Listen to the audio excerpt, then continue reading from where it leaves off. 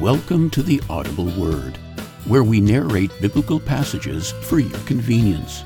However, we would also like to encourage you to embark on your own journey by reading the Word of God and discovering what God wants to say to you.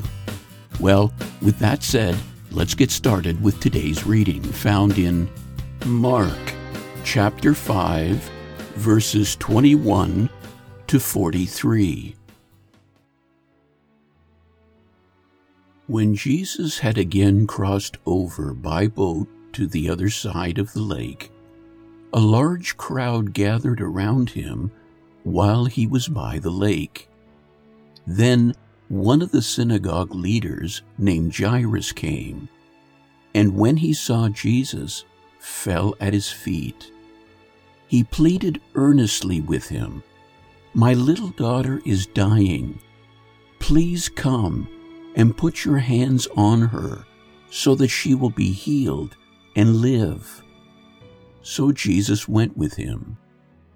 A large crowd followed and pressed around him. And a woman was there who had been subject to bleeding for 12 years.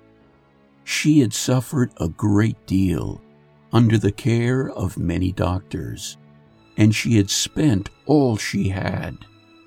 Yet, instead of getting better, she grew worse.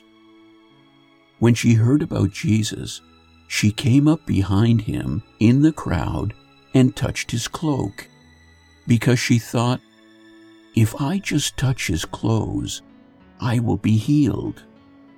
Immediately, her bleeding stopped, and she felt in her body that she was freed from her suffering. At once, Jesus realized that power had gone out from him.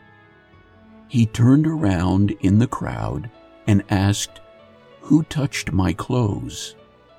"You see these people crowding around you," the disciples answered, "and yet you ask, 'Who touched me?'" But Jesus kept looking around to see who had done it.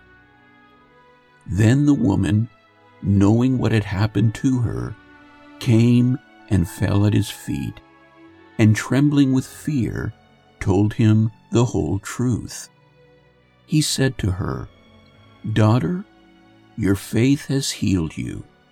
Go in peace and be freed from your suffering." While Jesus was still speaking, some people came from the house of Jairus, the synagogue leader. "Your daughter is dead," they said. "Why bother the teacher anymore?" Overhearing what they said, Jesus told him, "Don't be afraid, just believe." He did not let anyone follow him except Peter, James, and John, the brother of James. When they came to the home of the synagogue leader, Jesus saw a commotion, with people crying and wailing loudly. He went in and said to them, "Why all this commotion and wailing? The child is not dead, but asleep." But they laughed at him. After he put them all out, he took the child's father and mother and the disciples who were with him, and went in where the child was.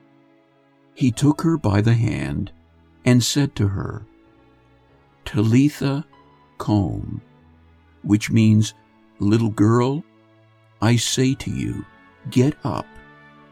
Immediately, the girl stood up and began to walk around. She was 12 years old.